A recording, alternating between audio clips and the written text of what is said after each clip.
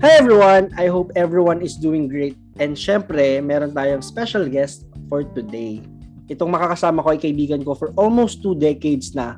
So literal na from Yagit stage until nagsimula siyang maging breadwinner until now na talagang napagtagumpayan na niya ang kanyang karera. Kaya naman wag na tayong magpatumpik-tumpik pa. Please welcome Resty Musa Ostonal. Ayan. Yay, grabe pati middle name. Anyway, good afternoon or good evening or whatever time zone you are. Good day, guys. I'm Resty Ostonal. Resty Musa Ostonal as mentioned by P. Ayan. Tama ba, Resty, na banggit ko na breadwinner ka? Yes, I am. Until now? Until now. Somehow until now because yon kakatapos lang ng bunso kong kapatid.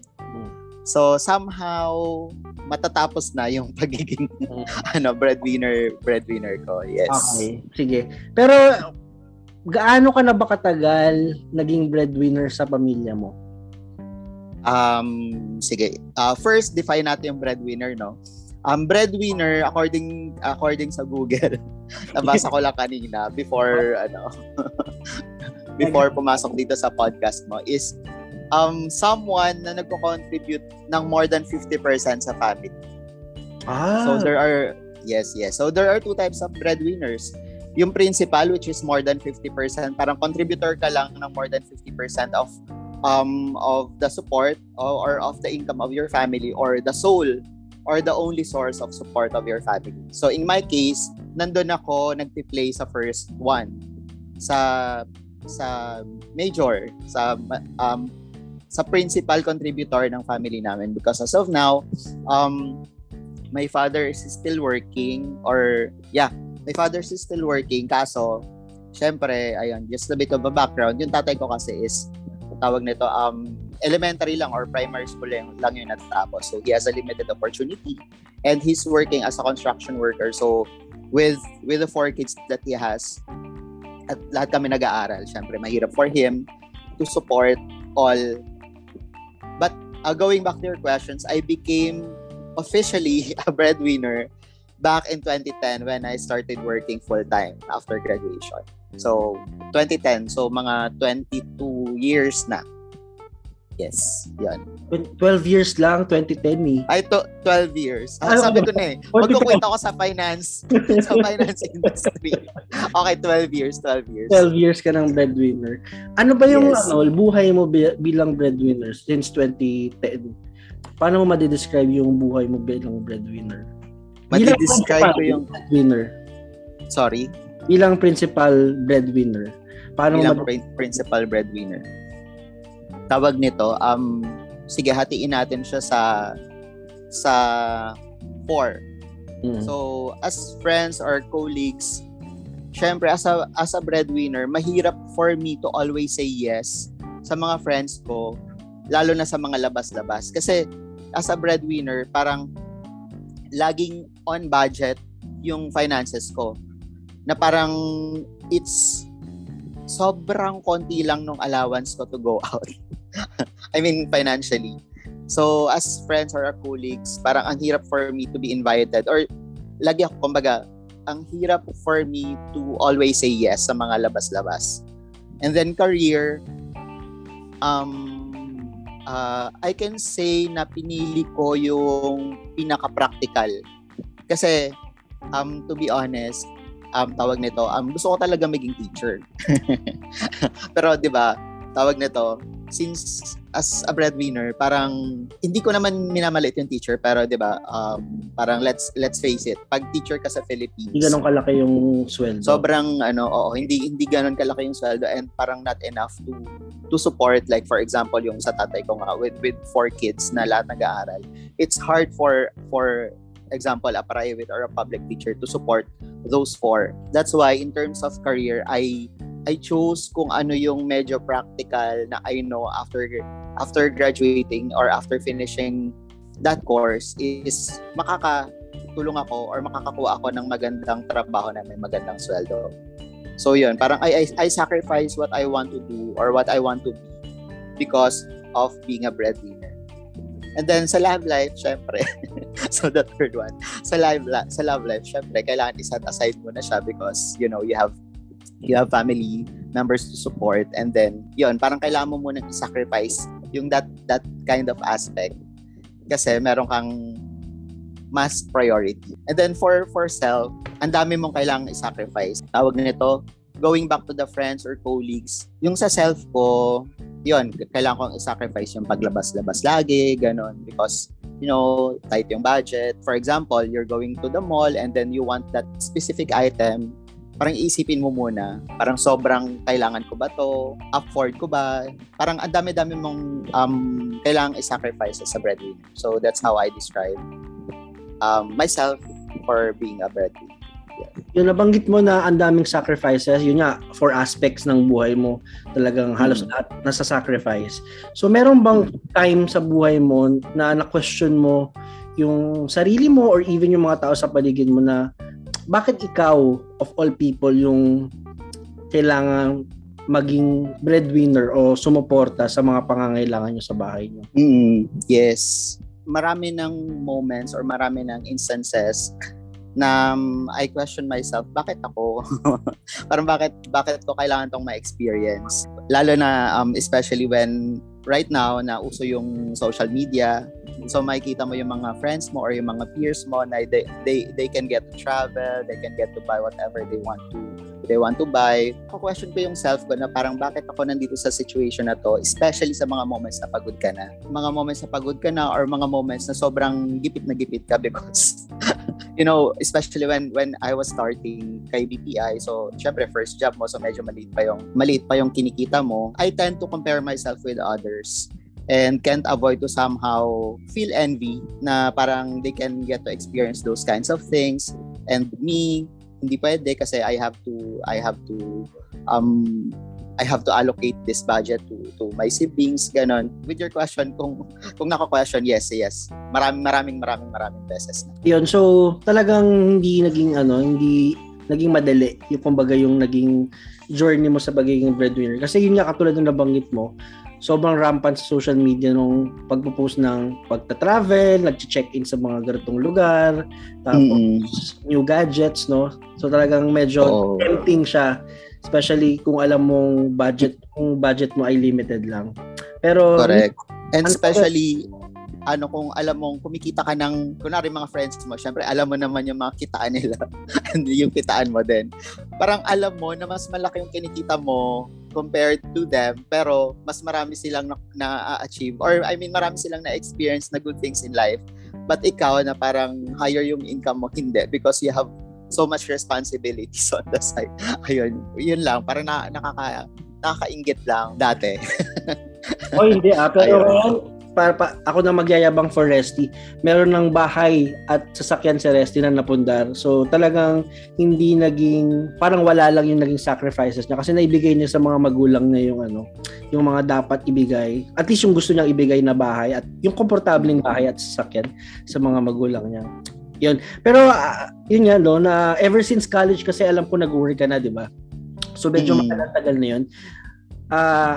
Meron bang point na parang gusto mo namang magpahinga na parang, sige, bibili naman ako ng ganito para sa sarili ko or magta-travel naman ako para sa sarili ko? Kasi yun nga, diba, nabanggit mo na nakikita mo sa mga iba mong kaibigan, ginagawa nila yun. So parang meron bang time na pause muna ako ngayong buwan or next month, sarili ko muna?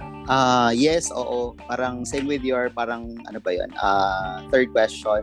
Sobrang beses ko na gustong magpahinga. Kasi parang I started working since elementary. Parang grade 4 ata ako nag-start mag-work. So sobrang bata nag-start na ako mag-work. And then during college, I tried to apply first year college pa lang, parang sa mga fast food. And then I wasn't accepted because I have full subjects on my list, like ilan natin, 32 or 26 units. And then yung mga fast food is parang pwede ka nilang i-accept kapag meron ka lang ganitong certain number of units. So ako nung college ako, tawag nito, I started working with Jollibee ng 2017. Parang medyo pinababaan ko yung units ko. maybe that's the reason why background, kaya siguro hindi rin ang una ko kasing course is BS Accountancy. So nasipa ako doon, nalipat ako ng Banking and Finance. Siguro dahil because hindi rin ako nakapag-focus sa school ko dahil nga nag-work din ako. And then wala rin ako mga pambiling books. Yes, pang MMK. Ayun na, parang meron akong kailangang bilhin sa books ng Accounting 1, Accounting 2, pero yung pambili ko lang is Accounting 1. So wala akong libro for Accounting 2. Yung mga ganong bagay. So sobrang ever since elementary and college, sobrang pagod na ako. And then when Nung high school di ka napagod? Yung high school hindi masyado because someone helped me. Oo, yun. May scholarship ako ever nung high school ako. So kumbaga nung pagpasok ng college, hindi na siya medyo naging enough. Nung high school, sobra-sobra pa yung budget kumbaga na binibigay nila. Pero nung college, syempre medyo kinulang na kasi mas marami ng expenses. Pero yun nga, awag nito, when I finished college, parang ang graduation natin noon is since yun, to give a background sa audience, May 10 yung graduation natin noon. Tapos pinapag-start na ako ni BPI ng May 2. So, yun, na parang wala kang chance na magpahinga. Parang hindi pa nga ako graduate, kailangan ko na magtrabaho. Yung parang gano'n. So, dumating sa point na sobrang pagod na ako. Hindi ako makapagpahinga kasi wala kang choice eh. Pag nagpahinga ka or nag-leave ka sa work, wala kang sweldo. Nasaan na ba ako? Na-lost na ako. Pero yun, sobrang daming moments na gusto kong magpahinga. And then, lagi ako nagka-countdown kung kailan matatapos yung mga SIPs ko, yung mga kapatid ko. So, for example, ito, third year na to, so isang taon na lang. Etong kapatid kong to, fourth year high school na. So, it's either 4 year in college or 5 year in college na. Yung mga ganon. And then, yung mga expenses ko, sobrang tinatrack ko talaga. Like, I have the Excel file. And then, syempre, marami akong utang, marami akong loans. Dahil kapag nagigipit ako, wala akong kayo, never akong nangutang sa inyo, 'di ba? So lagi kong takbuhan yung bangko. So may mga tracker ako na parang ito 12 months to pay na lang. So yun, yung sobra talaga siyang nakakapagod. So parang before, gusto ko magpahinga pero hindi ko pa kaya. Or gusto ko magpahinga pero hindi ko pa afford. But now, I make sure na since tapos na naman yung kapatid ko, I make sure na i-enjoy ko na yung life ko. Yes. Tapos na lahat ng mga pinag-aaral ni Resty ngayon. Yun nga, nabanggit mo na graduate na yung bunso nyo. Gaano ka fulfilling sa pakiramdam na lahat ng sacrifices mo talagang nakita mong nagbunga siya literally dahil again, pagmamalaki ko si Resty, yung kapatid niya is valedictorian nung high school, tapos recently nag-top sa civil engineering board exam. So, gaano kasarap sa pakiramdam na lahat ng dusa, paghihirap mo, finally nagbunga. Pero yun, yung fulfilling is parang an understatement to describe how happy or how fulfilled I am for being a breadwinner. Sobrang worth it nung lahat ng pagod ko, lahat ng sacrifice, lahat ng iniyak ko tuwing gabi ng mag-isa because, it's hard for a breadwinner to share the struggles with your family kasi parang pag share mo yung struggle mo with your family, parang somehow makokonsensya sila. Ganon. And I don't want that to happen. So parang kung pagod ako, sinasarili ko siya. Pag naiiyak ako dahil sa sobrang pagod, tawag nito sinasarili ko siya. And then lahat ng mga bagay na nakalista na gusto kong bilhin. Parang sinasarili ko lang yon. Pero yon, parang after all these years, seeing my family strive sa life, parang seeing my sister, my brothers, na okay naman yung life nila ngayon, parang yun, sobrang fulfilled. And then darating na lang yung moment sa life mo na lahat ng questions na inask mo before, darating yung answer. And for me, this is yung moment na na-answer lahat ng questions ko kung bakit ako breadwinner, kung bakit na-experience ko lahat yon. And ngayon yun, kasi sinisavor ko yung moment, yung happiness na araw-araw kong nakikita yung mga kapatid ko na hindi nila na-experience yung mga struggles na na-experience ko. Yan. At hindi na nila kailangan ma-experience kasi kumbaga tapos na. This is the time na mag-enjoy, mag-relax naman kahit pa paano. So, yun yes. So, ngayon tapos na yung mga kapatid mo, okay na yung parents mo. What's next for Resty? I resigned recently from my 9-year relationship with Procter and Gamble, and now I'll be starting my new journey with a new company, which is Amazon. Yes. So, what's next for me is to enjoy naman kung ano yung kinikita ko. Kumbaga yung ano yung pinagpupuyatan ko every day or every night, kung ano yung pinagpapaguran ko sa biyahe every day para pumasok sa work. Yun, parang siguro for 2022, yun, yung mga bagay na hindi ko nagawa, gagawin ko, like yung traveling, yung mga bagay na hindi ko nabibili na gusto ko, siguro yun, start ko na. And then, investments, ganyan, or as simple as yung mga bagay na gusto ko matutunan. Like, for example, magtumugtog ng guitar. Yung mga ganong bagay, parang na hindi ko afford before, not because of financial, kumbaga financial capacity, but yung time din kasi, syempre, kalaban natin yung time. So ngayon siguro dahil tapos na ako as a breadwinner, siguro maglalaan ako ng time for those simple things in life, like learning guitar or learning a piano, yung mga ganong bagay na makakapagpa-happy or swimming lesson, gano'n. Mga ganong bagay na tipong siguro sa iba parang tinitake for para sa sarili. Yes. Mga tinitake for granted ng ibang tao na ngayon parang yun, what's next, so kumbaga to summarize, what's next for me is 2 words lang, ako naman. Wow. Yun. Totoo. And excited ako makita yung mga yan. And finally, Resty, no, sa ano yung piece of advice mo dun sa mga anak, whether panganay sila or hindi, na talagang gumaganap bilang breadwinner sa pamilya nila?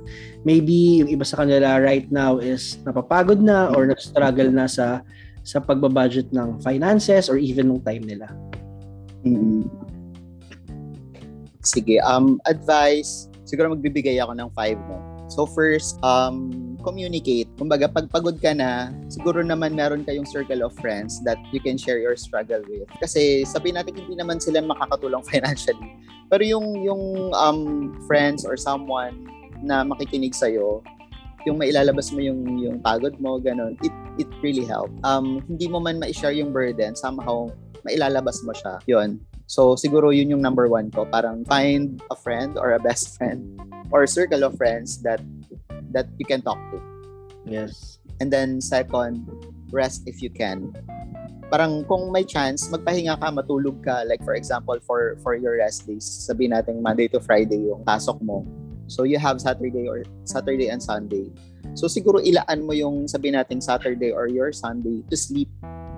Mag-charge ka. Kasi parang cellphone, you can function if you are not fully charged, 'di ba? So yon, rest if you can. And then third one is reward yourself sometimes. So medyo mahirap yon, pero yung reward naman for yourself is not necessarily expensive. So siguro i-date mo yung self mo, sabihin natin sa Wolfgang. Sa kahit mga ganang Wolfgang, medyo mura lang, mga 7,000 yung bill. Hindi, joke lang. So sabihin natin as simple as ramen. So siguro naman may mga ramen tayo ng mga nasa 300 something lang. Find something na for you is reward mo na for yourself. Like eat something that you want, parang ganun. Not yun, as I've mentioned, not necessarily expensive. Parang date yourself. Yun, parang ganun. And then fourth one siguro is get insured. Yun yung pinakamalaga. So guys, hindi ako financial advisor. Pero yun yung fourth one. Siguro, fourth one is siguro isa sa pinakamahalagang advice na pwede kong ibigay is get insured. So as a breadwinner, parang mahirap for us to allocate yung mga expenses natin.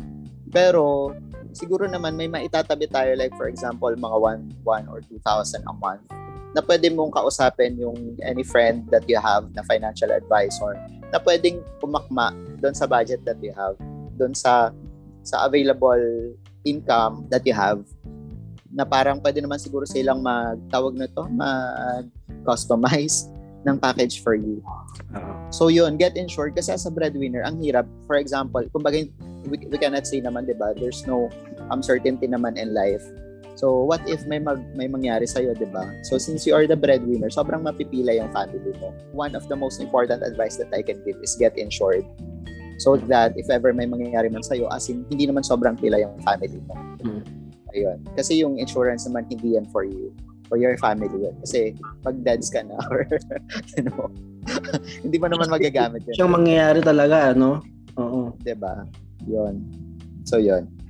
And then number 5, the last one is after all your responsibilities with your family, yung sabi nga ni Pip, yung what's next for me is ikaw naman. Parang reward yourself. Do what makes you happy. Travel if you want. Buy things that you can afford. Pero not necessarily naman na, 'di ba, mapapabayaan mo yung mga dapat mong ipunin. And then enroll, like for me, yung next step for me is enroll kahit as simple as yung mga guitar lessons, or for example, like what happened to me, yung kinuha kong course is for practicality. I didn't get to choose yung course na gusto ko. Kung let us say na medyo afford pa naman ng age nyo after all these responsibilities, kunin nyo yung course na gusto nyo, diba? Not necessarily naman na kailangan nyo siyang gamitin, but at least self-fulfillment lang. For example, gusto nyo mag-educate, sabihin natin gusto nyo talaga maging teacher, then kumuha ka ng education. Kahit hindi nyo siya ma-practice, at least self-fulfillment lang. So, I hope nakatulong naman yung mga binigay kong advice. Pero yun, number 4, pinaka-importante, get insured. Totoo, I think lahat ng mga sinabi talaga ni Resty is, aside from being practical, talagang kailangan natin gawin, no? Hindi ako naging breadwinner, but sa mga ibang breadwinner na nakikinig, or even sa mga tumutulong sa pamilya nila. So, yun nga, no, hindi naging madali yung journey, but katulad ni Resty, worth it lahat yun, especially kapag nakikita mo na nagbunga and nabibigay mo yung comfortable life sa pamilya mo, or even sa sarili mo. No? So again, thank you Resty for this inspiring story, kasi I'm sure maraming makaka-relate sa story mo. Kaya naman kung gusto niyo pang makarinig ng amazing stories, tune again next week dito sa Your Story Podcast.